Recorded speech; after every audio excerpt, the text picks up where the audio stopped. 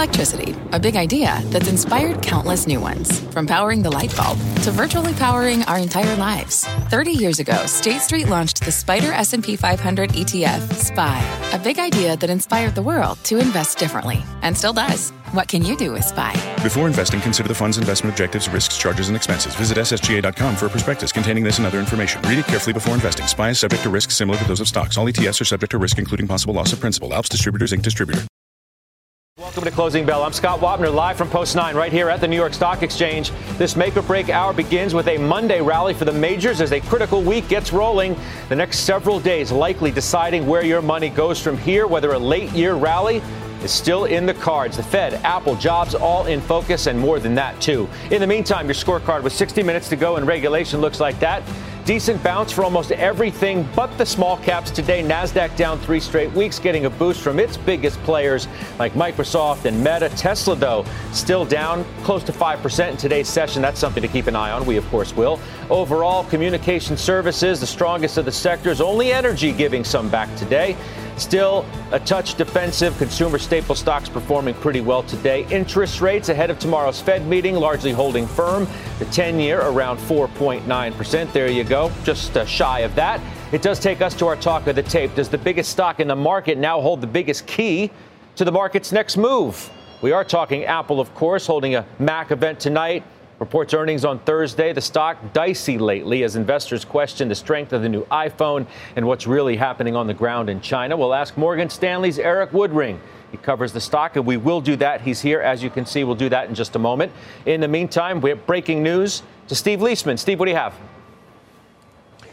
Scott, the U.S. Treasury announcing its borrowing needs for the October to December quarter, saying they will be $776 billion. A little context on that. It's $76 billion below the prior estimate made in July. However, it is record borrowing still for that quarter.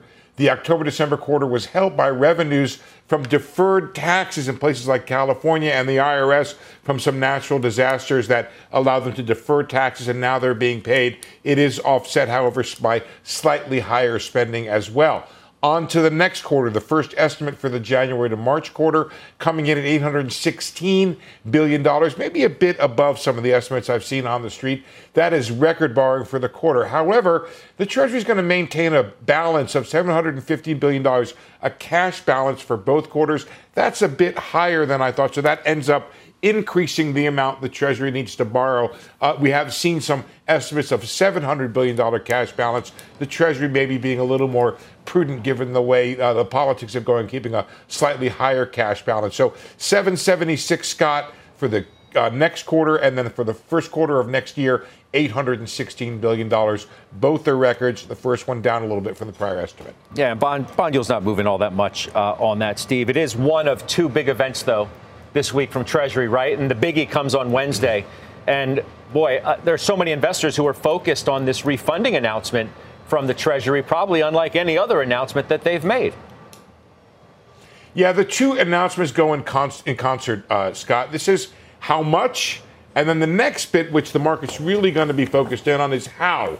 At what tenors will the Treasury be borrowing? How much in bills? How much in coupons? What tenors in the coupons? 2, 5, 3, 7, or 10? Take your pick. 20 and 30, obviously, as well, going to be in the mix. So the market very interested in that.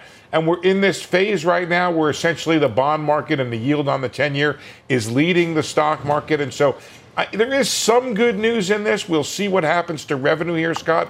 One of the economic puzzles out there is why has growth been so strong, but tax revenue been so weak?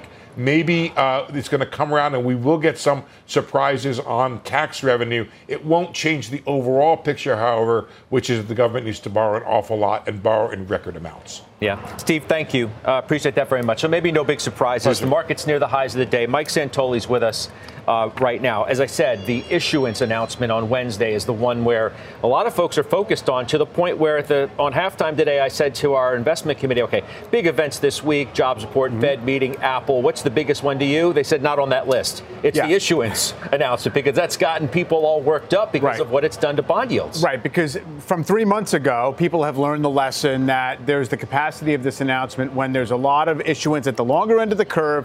Basically, the Treasury rather attempting to force a lot of folks to buy duration, that was what hobbled the market. That's what got Treasury yields spring-loaded. I will point out 3 months ago, this equivalent announcement came in $250 billion above the prior estimate. So that was the upside surprise in overall supply in July. That coincided with the low in yields and the move we've had higher. So I would characterize today's news with regard to the equity rally as a bullet dodged. You know, we got ourselves worked up. We didn't have an immediate need to be incrementally worried. And now we'll see if this is more than just a bounce. What we're doing today in stocks is essentially mopping up the mess left by Thursday and Friday. We're not even back to Wednesday's highs. But what do you think today is about in the real sense? I mean, you look at what's working. I said small caps are, they're lagging. They're trying to pick up a little bit of steam. You've got, big widely held stocks like Tesla are lagging and lagging dramatically. But what's this about?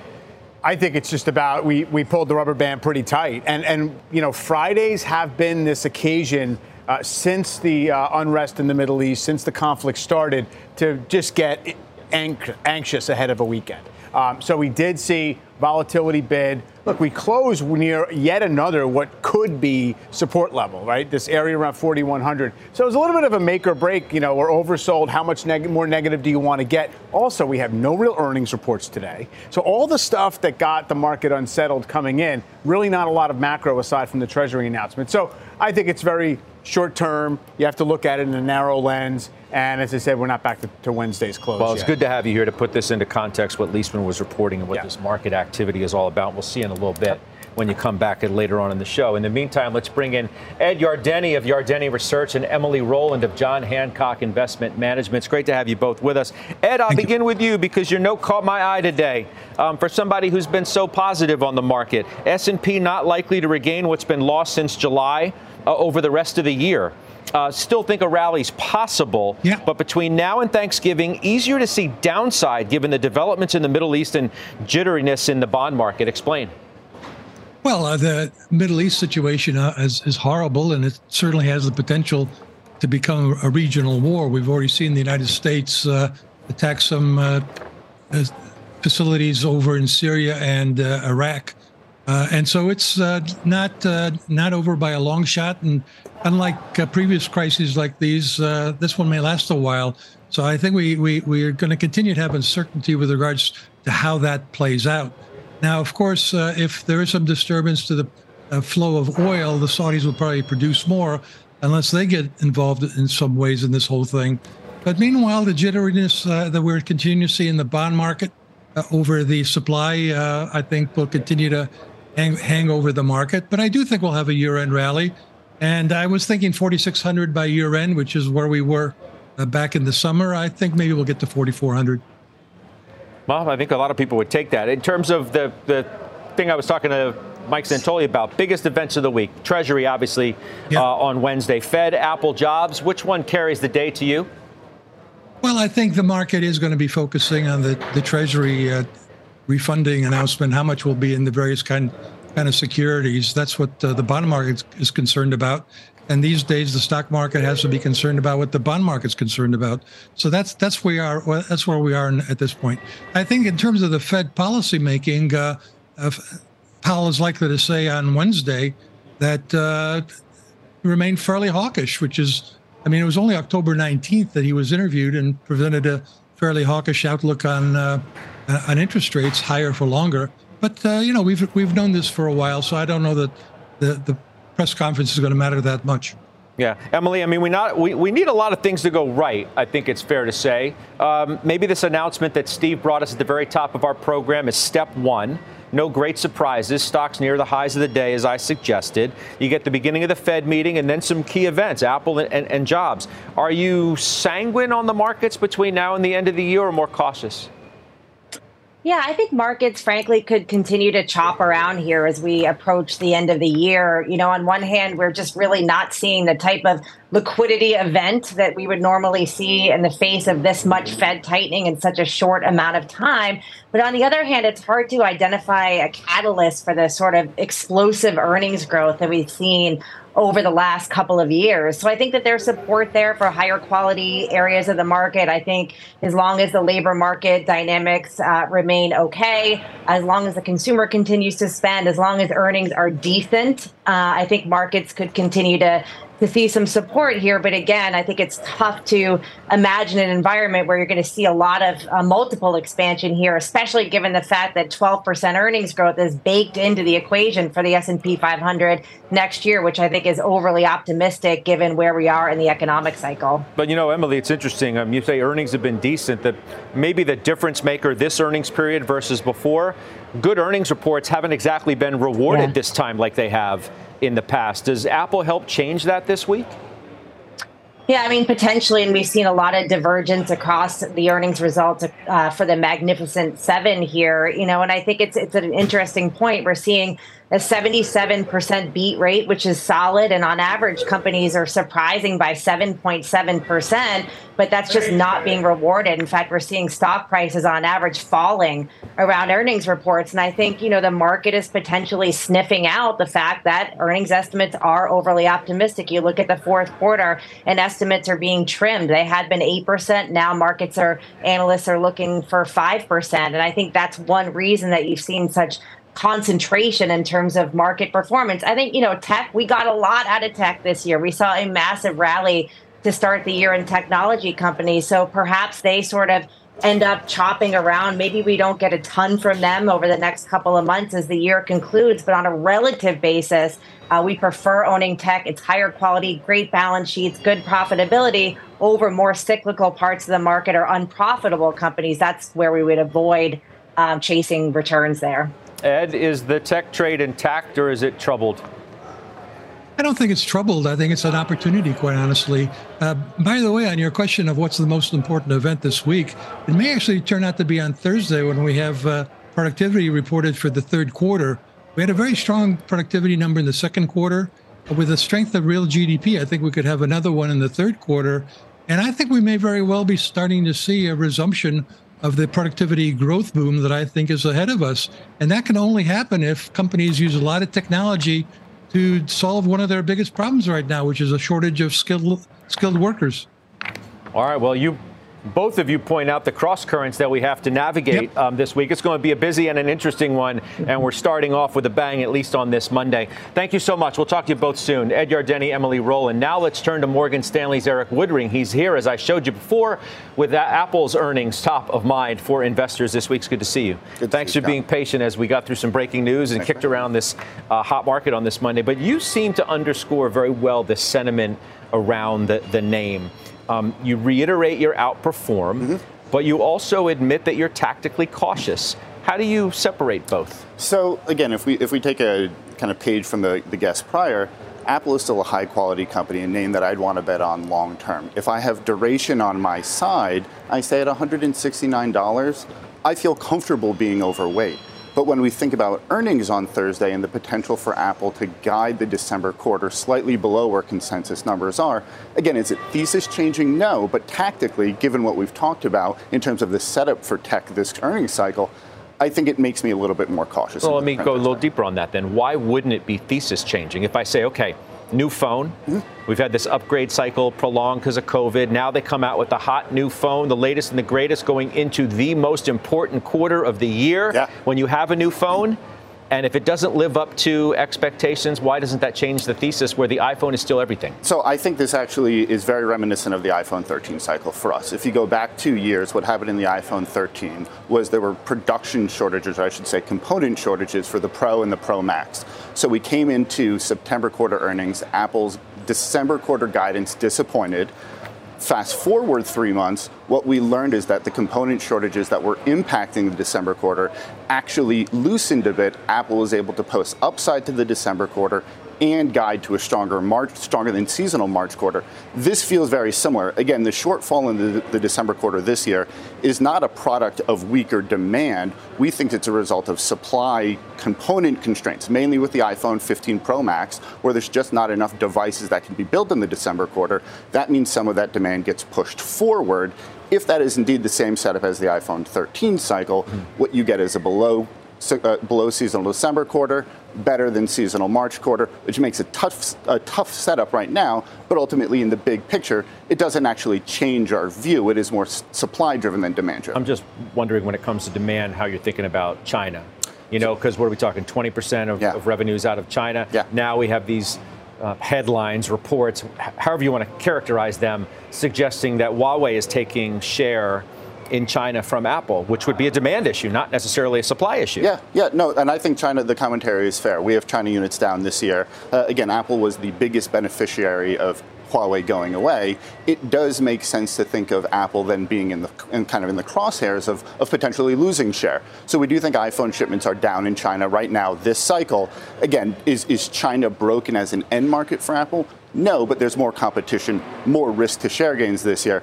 Again, directionally, I think it's down. The offset to that would be actually the U.S. and EMEA and emerging markets ex-China actually look a little bit better than we expected. So the world is a big place. China matters a lot. The rest of the world theoretically does matter more than just China. What about the stock itself? It's 170, it's almost 170 even. People I talked to recently on this program and the other one are like, chart doesn't look good. Yeah. The chart this stock hasn't traded well. Yeah. So it's almost a rarity when you come into a report where Apple shares haven't traded well. Usually runs up into the number, and then maybe the risk is it sells off on the other side. It's sell the news. Yeah. Not this time. No, it's been an interesting year. Again, we saw almost 200, high of almost 200 earlier this summer.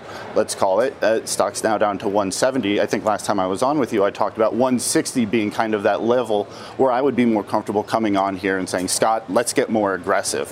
What I want to do is kind of get September quarter earnings out of the way. Again, I think the September quarter is okay. It's the December quarter guide that I'm concerned about.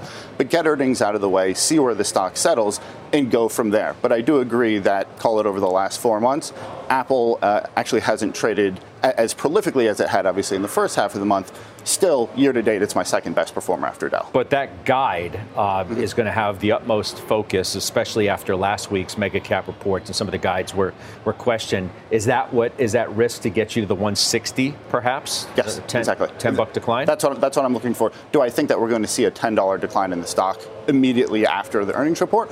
No, but what it does is it shapes up for the potential negative catalyst event as we move further through the year. Remember, the DOJ Google trial is expected to end, or at least we're expected to get headlines in the middle of December. If that's the case, there is a bit of a negative catalyst calendar here between earnings and mid-December.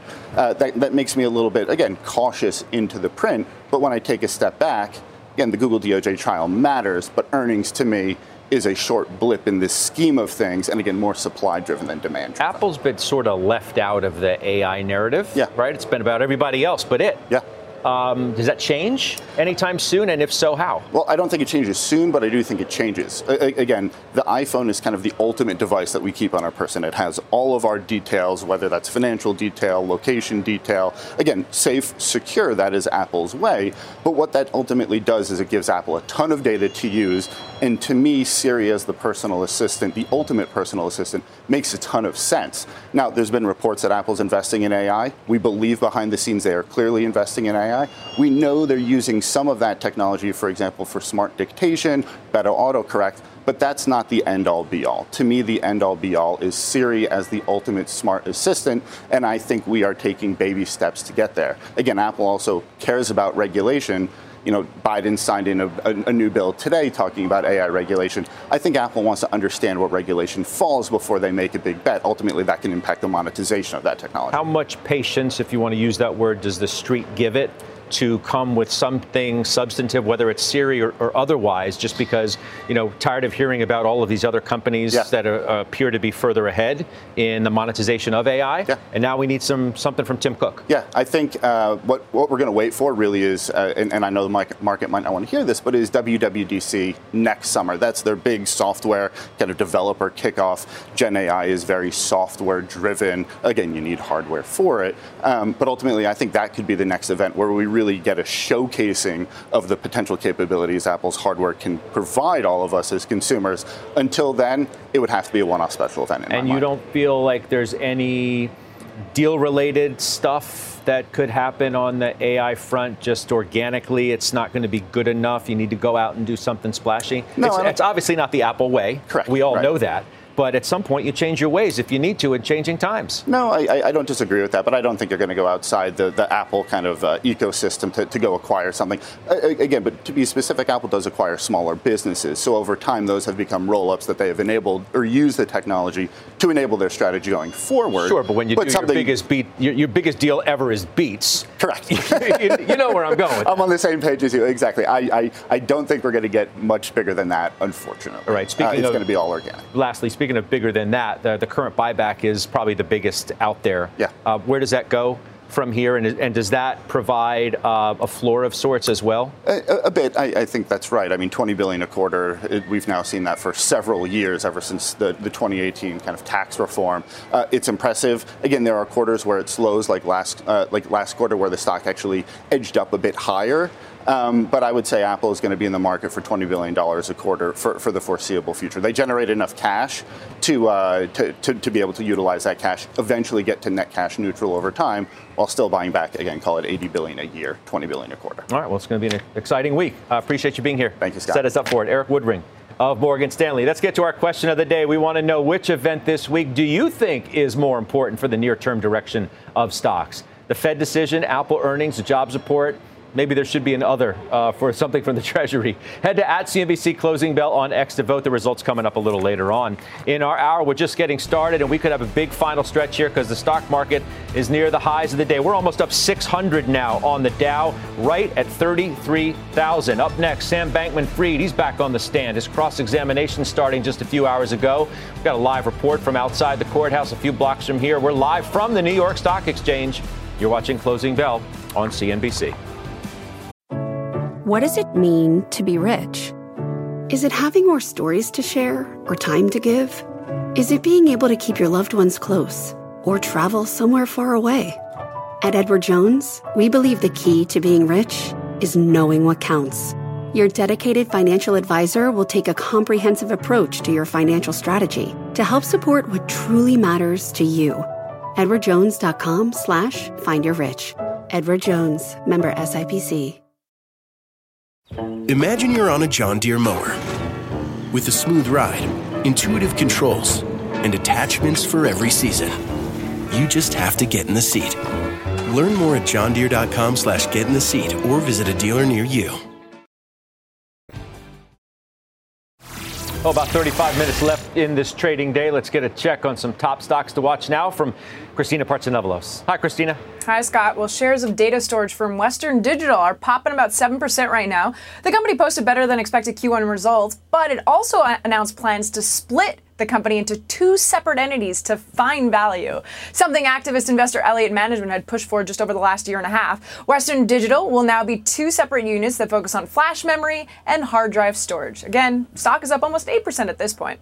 Shares of silicon carbide producer onsemi, though, plunging in the opposite direction, down 19% on a weak Q4 guidance. Management is turning a little bit more cautious because of weakness in EV demand, especially from Europe, and higher interest rates. The company having its worst day since March 2020, and that may not bode well for Wolfspeed earnings that are out after the bell. Scott.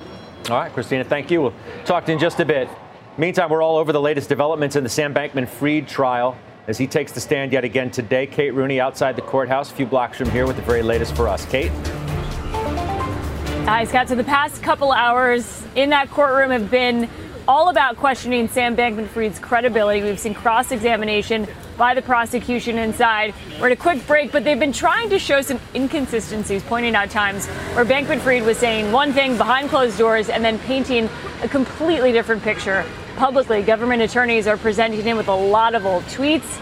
They're talking about a handful of media interviews. There was one example, an interview in which I spoke to Bankman-Fried, and he told me that his hedge fund at the time was a, quote, neutral piece of market infrastructure.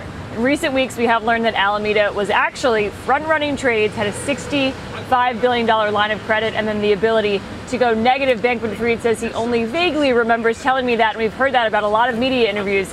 He said that he didn't remember certain things that he said in the press. None of that about his hedge fund that I mentioned was disclosed publicly. He was saying the opposite to many reporters and on Twitter as well. They went through other media interviews. He said he just plainly did not remember. So they brought up Bloomberg, FT.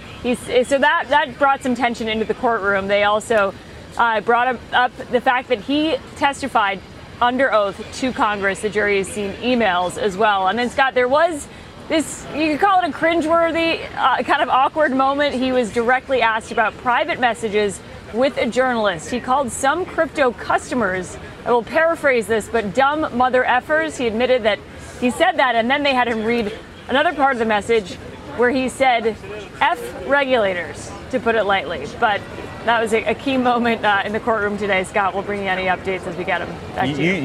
You do highlight one of the key challenges, though, Kate, for the defense, in which, oftentimes in cases like this, the defendant hasn't said anything publicly from the time of arrest to the time of trial. And here we have Sam Bankman-Fried giving so many interviews in that period of time, whether it's to you, I remember, one with Andrew, our colleague as well, and so many others.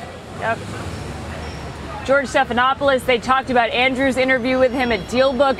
And so it's really hard to say when you have print articles, when you have broadcast interviews, you have transcripts of exactly what he said.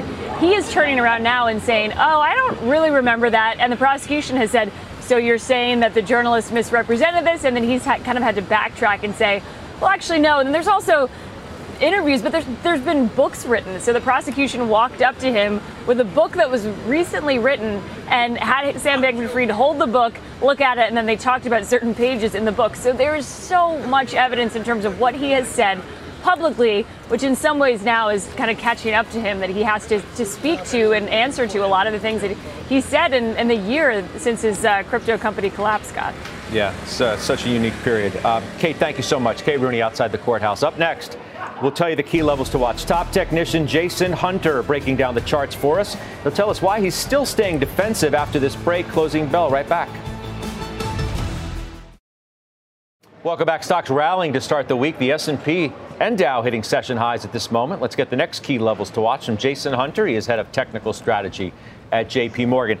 It's good to see you again. I'm reading these notes and I'm like, man, Jason's negative on the market. 3,500 is your medium-term target, so we're going down 15% on the S&P from here? Yeah, so that's over the medium term and likely a first half target for next year. Over the near term, we've been talking about this 40-50 area as the base case target zone for the fourth quarter. And while we've closed most of that gap from where the market peaked out at 4,600 during the summer, even as we approach it, we're hesitant to put money to work just yet, for a couple of key reasons. Sentiment's not quite extreme just yet, and the relationship between price and sentiment tends to be a progressive one. So a lot of damage could happen in price to finish off that sentiment number. And we just don't see the typical patterns that you'd see at the high frequency level to suggest the market's basing just yet. Sentiment is pretty bad, though, isn't it? I mean, it's hard to find a lot of people who are bullish. Even the bulls seem to be wavering. Like Yardeni I had on earlier is like, well, we probably won't make back what we lost between now and the end of the year.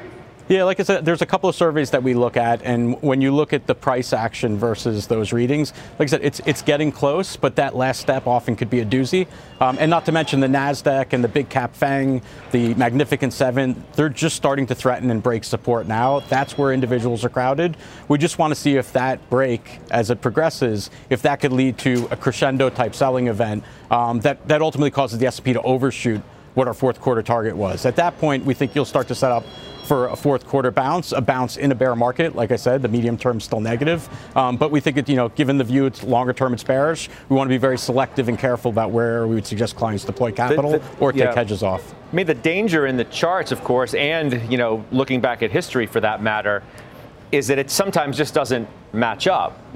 Many things about this current cycle have been out of the ordinary and haven't matched, from historical standards. For example, going back to the October bottom, it's not like we had a crescendo of selling, that last moment of capitulation that got us there. It was sort of a drip and a drip and a drip and a drip.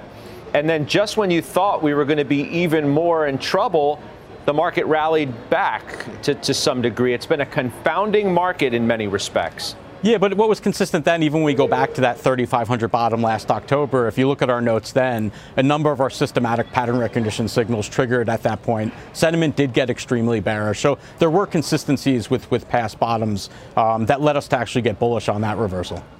Mega caps, how much does the market need them right now? What does last week's trade tell you, if anything, as those stocks are rallying, trying to rally back? Yeah, I think you're seeing some of them have broke support, some haven't, some have benefited from good earnings numbers. With the Nasdaq trading where it is, it's really in a dangerous spot because you're right at the spring-summer range lows. And if you look at how, let's start the AI theme that led to that pretty explosive rally, where a lot of the FANG names or Magnificent Seven are somewhat linked to that AI rally. My guess is a lot of the longs bought in after the fact during the summer months and not before.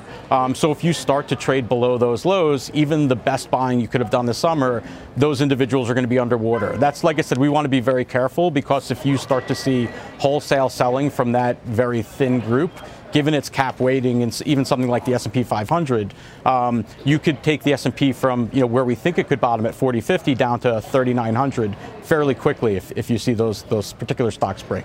I mean, that's the danger in momentum buying, right? You're not there. You see a bunch of momentum. You get on the train, and the train's about to run out of steam. And I guess a segue to the Russell off of that.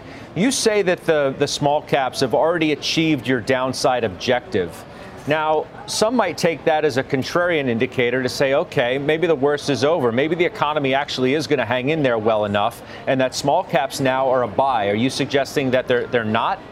I would think in relative terms, maybe. The fact that they're at the levels they're at, if I just look at the Russell 2000 in isolation, even with the cross-market dynamics and curve inversion, I am tempted to look for that bottom pattern on the Russell. Not quite there yet, but this is where I expect it to form. The problem is, if you're going to see that type of sharp selling in mega cap, it's hard to imagine that small cap's not going to come under pressure as well. So even then, it makes me hesitant in absolute terms to look at the Russell as a long. But in relative terms, it's starting to look attractive relative to the mega cap group. You think yields have peaked? I mean, we're going to get the issuance announcement on Wednesday. We've got the Fed decision the same day, jobs on Friday. Where are we on those?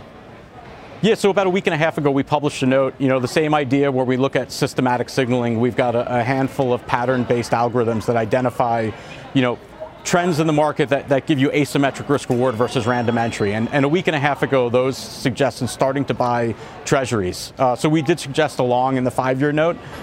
We do think that looks like a peak. If we're right on the equity call, and equities do come under acute pressure here, if you do see that aggressive selling in mega cap, that's only, I think, going to help. You're going to break the bond stock correlation. And in our view, that'll confirm the more durable bullish reversal in the bond market. But for right now, the technical signals are there, and we're acting upon it. Jason, we'll talk to you soon. I appreciate it so very much. Jason Hunter joining us from JP Morgan. Up next, we're tracking the biggest movers as we head into the close. Christina Partsenevelos is back with that. Christina. Well, one biopharma firm getting some love from an analyst who thinks the stock drop is an overreaction. I'll reveal that name and obviously much more after this break. We're about 17 minutes from the closing bell. Let's get back now to Christina Partsenevelos for a look at the key stocks she is watching. Christina? Well, let's start with AbbVie, higher today as the biopharma giant gets upgraded to overweight at Barclays. Analysts over there say that Friday's 4% drop came in the context of overall weakness in biotech and overshadowed solid results from AbbVie itself. In other words, overreaction. They say there could be more near-term choppiness, but they see promising momentum down the road. Shares are up 2.5%. And XPO is higher after the logistics giant smashed earnings expectations today. The firm cautioned that the freight market remains soft, but still managed to post revenue growth and expand its margins. And that's why shares are up 16%. Scott?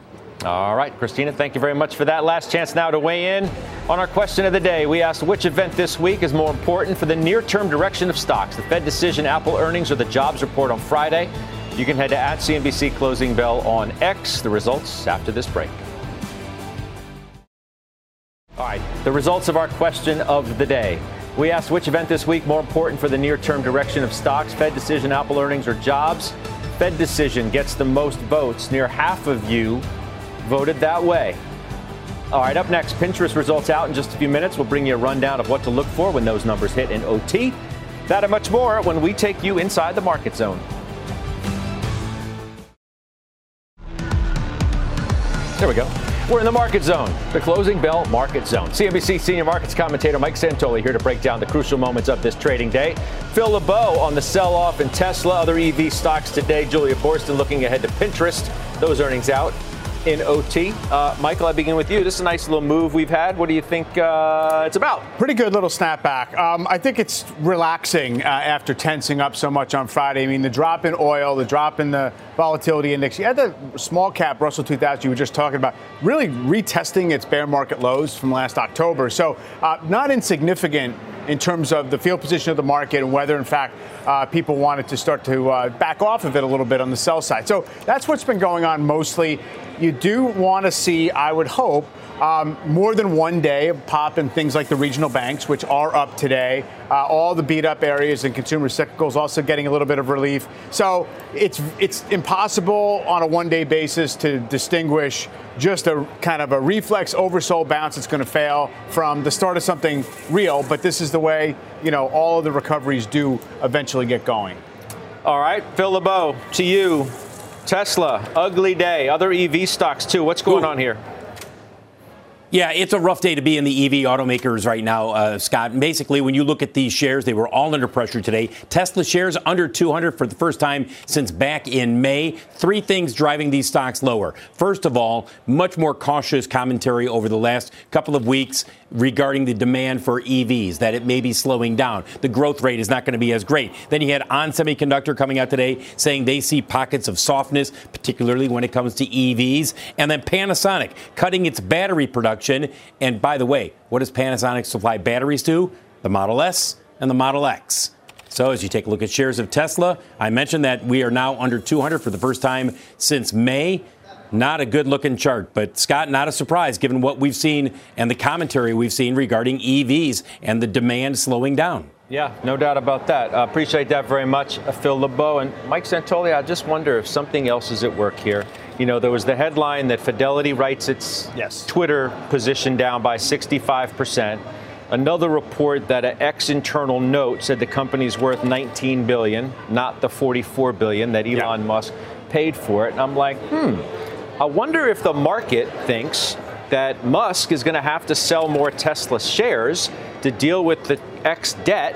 There's all the bank issues and all of that, and that is why this stock is down 5%, more so than for some of those other reasons, however legitimate they may be. But Musk selling again would be an overhang again. There's no doubt that it's in the air. There's a lot of focus on that. And also, if you look back to the fourth quarter when he was actively selling a lot, it also did coincide with a time when people were radically cutting their estimates of what volumes were going to be at Tesla. So it seems like it was coming around together. It wasn't just two independent things. And similarly now, I mean, Tony Sacconaghi at Bernstein had another kind of skeptical note about whether, in fact, Tesla might have to come off of its targets for 2024 volumes. So I think a lot of things probably are weighing on sentiment right now. Mostly, though, they've had to cut price a lot just to keep their 2023 volumes on track. How much are they going to have to do next time? Are margins expectations too high? I would say, though, in terms of if he has to sell stock, this is a stock that trades 25, 30 billion worth of shares a day. So it's hard for him to sell so much that it's going to swamp demand. But the psychology of it is something that's inescapable when he's backing away further from his commitment to Tesla as an owner. I mean, he could certainly do it over multiple periods of No, of course. My point being, theoretically, the market should easily be able to absorb whatever he had to sell to top up the creditors or whatever he might have to do, inject equity into Twitter. Oh, sure, but there have been air pockets in the stock, before. And he sold $40 billion, this also comes at a time where, mega caps are being scrutinized, maybe more heavily than they have in the past. So We shall see. Julia Borston, Pinterest coming out in OT. What do we expect?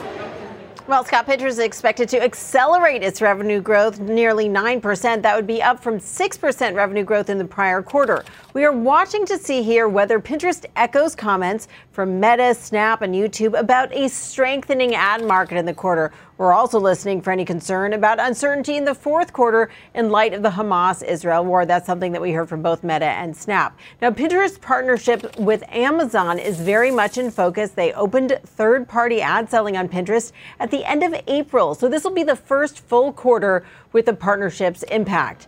Stifel upgrading Pinterest to buy in part on bullish Amazon commentary, writing, quote, Pinterest is the most unique of any of the social platforms because it is so brand safe, unlike TikTok. It's a place to showcase products. It's so commercial focused. So we're going to be focused on Pinterest's guidance for Q4 when the company reports shortly.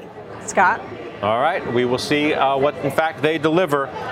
Mike, let's turn back to you. We have, a handful of minutes left here. Dow's up 535. It's been an interesting snapback day. What do you make of the Twitter poll? Fed meeting still commands the room, but you could easily make the argument that these other events happening this week, whether it's the issuance, step one came today, Apple earnings will come on Thursday, and then the jobs report on Friday are going to, play the biggest role in deciding whether there is a little gas to be pushed between now and the end of the year. Yeah, I think it's the combination of the Fed and the Treasury announcements giving us a little bit of a reality check on our yields now in the right place.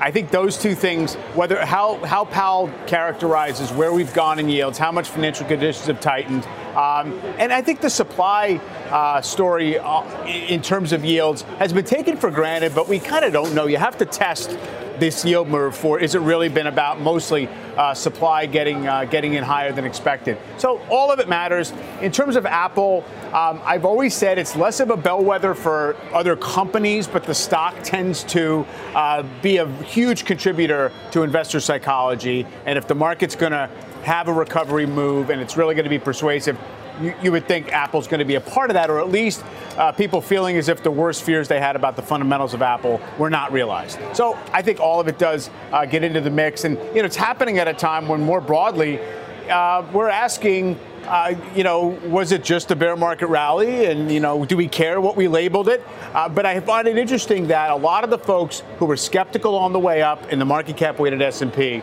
have had things go their way, right? The index has come back. Not a lot of the market looks like it's in bull market mode.